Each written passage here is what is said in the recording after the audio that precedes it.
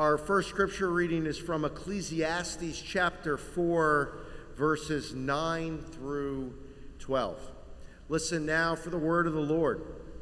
2 are better than 1, because they have a good return for their labor. If either of them falls down, one can help the other up. But pity anyone who falls and has no one to help them up. Also, if two lie down together, they will keep warm. But how can one keep warm alone? Though one may be overpowered, two can defend themselves. A cord of 3 strands is not quickly broken. Our second scripture reading is from the Gospel of John, chapter 17, verses 20 through 23. Just to give you a bit of context, Jesus is praying, and this is one of his last prayers before going to the cross to redeem humanity for our sins. My prayer is not for them alone. I pray also for those who will believe in me through their message, that all of them may be one. Father, just as you are in me and I am in you, may they also be in us, so that the world may believe that you have sent me. I have given them the glory that you gave me, that they may be one as we are one, I in them and you in me, so that they may be brought to complete unity. Then the world will know that you sent me and have loved them, even as you have loved me. It's the word of the Lord. The title of this morning's sermon is A United Church in a Divided Nation. A united church in a divided nation. If you're like me, you remember where you were on September 11th, 2001. You remember the sights and the sounds. You remember the confusion, the shock, the terror, and the heartbreak. Yet, in the aftermath of the terrorist attacks on 9/11, there was at least one thing that changed for the better. Perhaps you remember this. For the first time in my lifetime, it was clear that we were united. We were united in prayer. We were united in action. We were united because we set aside our differences and remembered the one thing that we held in common. We were all Americans. We were united. And 21 years later, we are divided. Democrats versus Republicans, gun rights versus gun control, Roe versus Wade. I think that we create things to be divided over. If you remember during the pandemic, anti-vax versus pro-vax with masks. Today, I hope that you find comfort in knowing that Jesus Christ, Lord of all, saw all this division coming. This is why in Matthew 24:7, he predicts, prophesies rightly, nation will rise up against nation, kingdom against kingdom. He saw a divided world and he warned us. He said, a kingdom divided against itself cannot stand. A house divided against itself cannot stand. So what was Jesus' answer to all of this division? And in John 17, we see Jesus' response to the division in his world and the division that he knew was coming to our world in our day. In the face of division, Jesus in John 17 prays for unity. In fact, he prays for complete unity. He uses the word one, that they may be one. And before we get to the scripture passage that we read, John 17, verses 20 through 23, I want to take you to the first part of Jesus' prayer. John 17:1 tells us, after Jesus said this, he looked toward heaven and prayed, Father, the hour has come. Glorify your Son, that your Son may glorify you.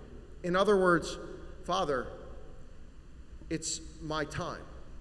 My time has come to die and to be resurrected. May you draw all people to me so that I may draw all people to you. And after Jesus prays for himself, Jesus prays for his first followers, his original disciples. John 17:11, he says, I will remain in the world no longer, but they are still in the world, and I am coming to you. Holy Father, protect them by the power of your name, the name you gave me, so that they may be one as we are one. I could see you and I praying a similar prayer.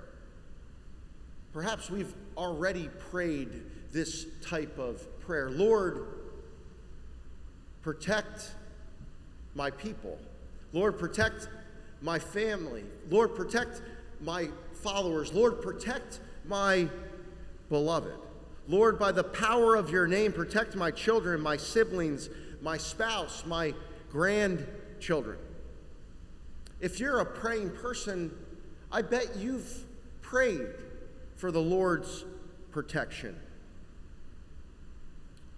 However, Jesus' prayer differs a bit from our ordinary prayers for, or our typical prayers for protection in this. Often, when we pray for the Lord's protection to be upon our family and our friends, our nation, we're praying for protection from suffering. We're praying for protection from disease. Perhaps we're even praying for protection from death. However, when Jesus prays for protection for his followers, he doesn't pray for protection from suffering or trouble or disease or from death, because Jesus knows that all those things are coming. Instead, Jesus prays for protection for his original followers from division. See, as Christians, as a church, perhaps we've become a little bit too comfortable with division. We've come to accept that we will be divided from people who believe differently from us, live differently from us, have different politics or views from us. Yet Jesus prays for division. Jesus sees division as an enemy to God's people, his church, his family, his beloved. And so he prays for his first followers. Protect them from division. Father, in a divided nation, may my church, may the Christians be united. In this same prayer from John 17, Jesus prays for all generations of Christians for all time. That means he prayed for First Presbyterian Church of Fairfield. And have you ever wondered what Jesus prays for when he prays for you? You ever wonder what God wants for you and I, as much as and perhaps more than anything else? Have you ever asked that question? Have you ever wondered? Well, in his prayer, we understand Christ's desire and will for First Presbyterian Church of Fairfield. Jesus says in verse 21 that all of them may be one. Father, just as you are in me and I am in you, may they also be in us, so that the world may believe that you sent me. Verse 22, I have given them the glory that you gave me, that they may be one, as we are one, I and them and you and me, so that they may be brought to complete unity. Then the world will know that you sent me and have loved them even as you have loved me. You heard his prayers. You know, I feel good reading Jesus' prayer. You know why? I can be a bit repetitive and long-winded when I pray. Might repeat the same thing over and over again. In Christ, he seems to be a bit repetitive. Perhaps he's trying to make a point. Perhaps he's trying to draw us away from our wandering minds and cement in our hearts and our minds what his will is. And that is that we may be one. It's over and over and over again. Be one, be one, be one, be one, be one, be one. We're tired of hearing be one. Do you know the question that I forced myself to ask this week when I heard Christ's words that we, the church, need to be one? It's the question my toddler asks. I tell her to do something. You want to take a wild guess what she asks when I say brush your teeth? Yeah, you're all saying it. Someone said no. That's correct. She does say no. But before she says why and proclaims I don't want to, then she'll say no. But she says why? I don't want to. Why? I don't want to. And so I found myself this week asking Jesus what my daughter asked me, why unity? I don't want to. Why is unity so important to you, Lord? I don't want to. Why do you desire people who are not family to treat one another as family? I don't want to. Why do you desire for church people to be closer than our work people, school people, and sports people? I don't want to. Why do you desire that our church of creative and boring, young and old, black and white, rich and poor, city and country, sophisticated and simple be united? I don't want to. And the answer is in the scripture passage. It's in his prayer. John 17:21, he says, so that the world may believe that you sent me. He says later in that same passage that the world may know that you sent me and have loved them even as you have loved me. Here's what he's saying. For you arithmetic, you mathematical people, you analytical minds, let's turn this into an equation for you. 1 + 1 = 2. Church unity plus a divided world equals belief in Jesus Christ. That's what he's saying right here in the passage, right? In verse 21, Jesus is saying there's a cause and effect relationship between church unity and the believability, the validity of the gospel message. He's saying that the world will see our unity among a different and diverse group of people who disagree, and they'll see the church as attractive and beautiful, as countercultural, and in some way, God will use that to draw people, not to us, but to faith in our Savior, Jesus Christ. When we stand united, when we rally together to love one another and love others outside of these walls who we disagree with and are different from us, it will lend validity to the gospel message. On this September 11th, I'd like to give you an example of how church unity draws attention to Jesus Christ. The example is from the African Methodist Episcopal Church in Charleston, South Carolina. In 2015, you may remember that this group of believers were attacked by a terrorist. The terrorist's name was Dylann Roof. He was a white nationalist Nazi, and Dylann entered their church during a Bible study, and he killed 9 members, including a state senator and the church's senior pastor. During the sentencing, the survivors and the relatives of the victims could speak directly to Dylann. The church stood united. They rallied together to love one another and to love someone who was different, to love their enemy, to love a terrorist. Sounds like something Jesus would do.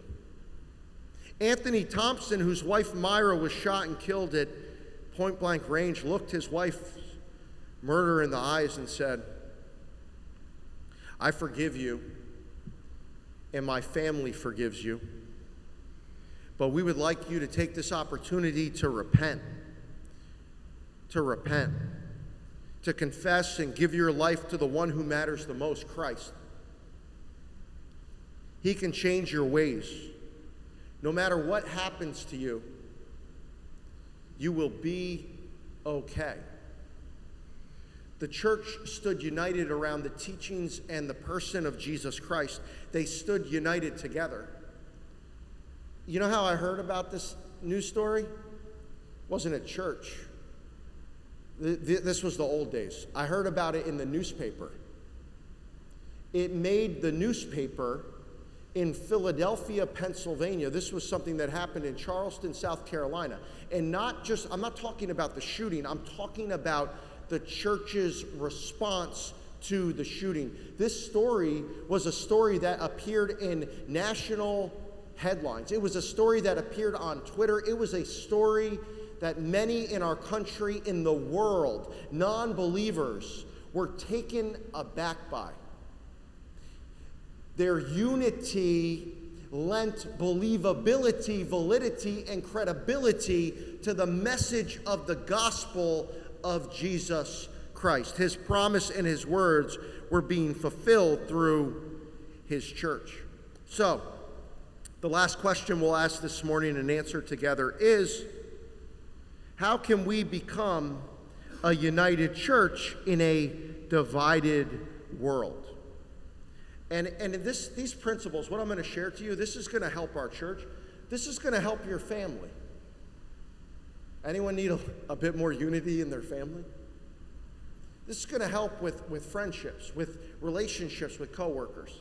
So how do we become a united church, a united family in a divided world? The first answer is, we are united when we share a passion and a purpose.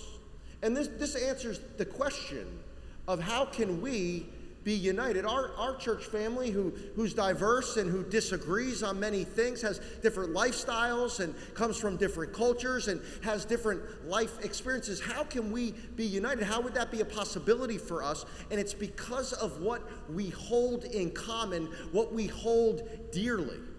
And the one thing that we hold dearly in common is a shared passion, and it's an unchanging shared passion. It'll never change, no matter how much the world changes. This thing that we hold, this love, this passion will never change, and that is our love for Jesus Christ. Because he is the same yesterday, today, and forever. And so we can be united when we share our passion. We can also be united when we share in God's purposes together, when we move in the same direction to serve the Lord Jesus Christ. And I'm so excited on November 27th. That's Thanksgiving weekend. That's a weekend where we're not just going to put on weight. Amen? Not just going to take a nap after Thanksgiving dinner. On Sunday, November 27th, we're going to gather young and old. We're going to gather different Democrats and Republicans, different theological beliefs, political beliefs, and we're going to pack 10,000 meals to feed the hungry in war-torn communities as well as last-mile communities. When we share in the same passion and purpose, we strive and we find unity. Second, we are united when we share ourselves. What does that mean? To share yourself.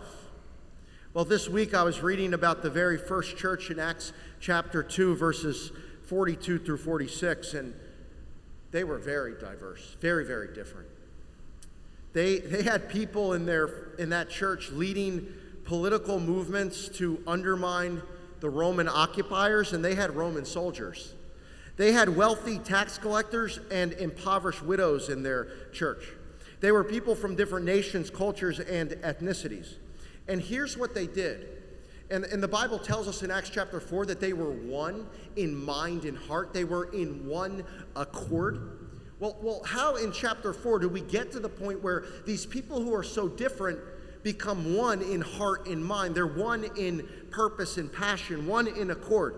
Well, Acts 2 actually gives us the answer. They devoted, that's the word. This wasn't number 15 on their to-do list. They devoted themselves to learning the apostles' teaching, to worshiping together at the temple, to fellowship or friendship, to breaking of bread, to eating together. And they sold property and possessions to meet one another's needs. And it actually says all the believers were together. And if we go back to our equation, our math, that church unity plus a divided world equals believability in the message of Jesus Christ, here was the outcome. And the Lord added to their number daily those who were being saved. The believers who started as strangers became one because they shared themselves. They spent time together. Unity requires availability. Unity requires availability. And what do we say? I'm too busy. I have too much going on. I can't do another thing. I'm overwhelmed. There will be a united church when we share ourselves. One way to share yourself this fall is through the Red Letter Challenge. We have small groups in person and on Zoom. We have small groups for you morning risers and for you people who are night owls. It's an hour to gather together, to be together, to share ourselves, to gather around the teachings of Jesus Christ, to share our failures and successes, our questions, our answers, our burdens, and our blessings. And so the question is, are you available? Are you willing to share yourself with one another? And here's the last one. We are united when we offer kindness, compassion, and forgiveness. Here's something that happens, and some of you might be surprised to hear this, but this is the truth. Do you know that when you begin to share yourself with church people, you'll be disappointed, you'll have disagreements, and people within the church will sin against you? You know why that's true? Because anytime you enter into a relationship with a human being, you are entering into a relationship, whether they're Christian or not, with a sinner. And so we look at the words of Paul in Ephesians chapter 4, verses 29 through 32, and he says, he gives us the formula for being together, for being united. He says, when someone sins against you, get bitter, be angry, slander, talk about them behind their back, and then walk out on the relationship. Sorry, I misread that. Not the Bible, not in the Bible. Here you go, ready? Because let's just be honest. We're going to sit, when you really get into a relationship, think about the people who are closest to you. Those are the ones who hurt you the most. Come on. So when we're united, we're going to encounter sin, and here's what he says. Don't let any unwholesome talk come out of your mouths. You want to kill unity and you want to kill a relationship? It takes 20 years to build a relationship and 20 seconds to tear it down. He says, don't let any unwholesome talk come out of your mouths, but only what is helpful for building others up according to their needs. Get rid of all bitterness, rage, and anger, brawling and slander. along with every form of malice. Be kind and compassionate to one another, forgiving each other, just as in Christ God forgave you. You know, Jesus entered into a relationship with you and I. When he did, he entered into a relationship with a sinner. He didn't talk about you behind your back. He didn't walk out on you when you let him down. He died for your sins so that we can be united to him. We will sin against one another. We will let one another down. We will disagree. But the challenge and the possibility and the power of the Holy Spirit in you allows us to treat one another the way Jesus treated us. And that means we offer compassion, kindness, and forgiveness. In a divided world, Christ prayed for a united church, that through our unity, the world would know that Jesus Christ is Lord. Unity happens when we share Christ's passion and purpose, when we share ourselves and we treat one another as Christ has treated us. So this fall, will you be an answer to Christ's prayer for unity? Are you willing to forgive? Are you willing to join a small group? Are you willing to serve God's purposes as a part of this church? If you are, we will be Jesus' prayer, an answer to that prayer, a united church in a divided nation. We put aside our differences and we remember we are all Christians. Let's start this morning by praying together for unity. Will you pray with me? Lord, we thank you that division doesn't have to have the first or final word.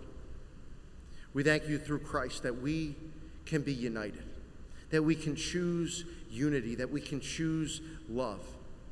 And Lord, we thank you for your promise that as we choose to be united, to rally together, to love one another and love those beyond these walls, that your words are true, that you will draw many to yourself. May it be so in Christ's name. Amen.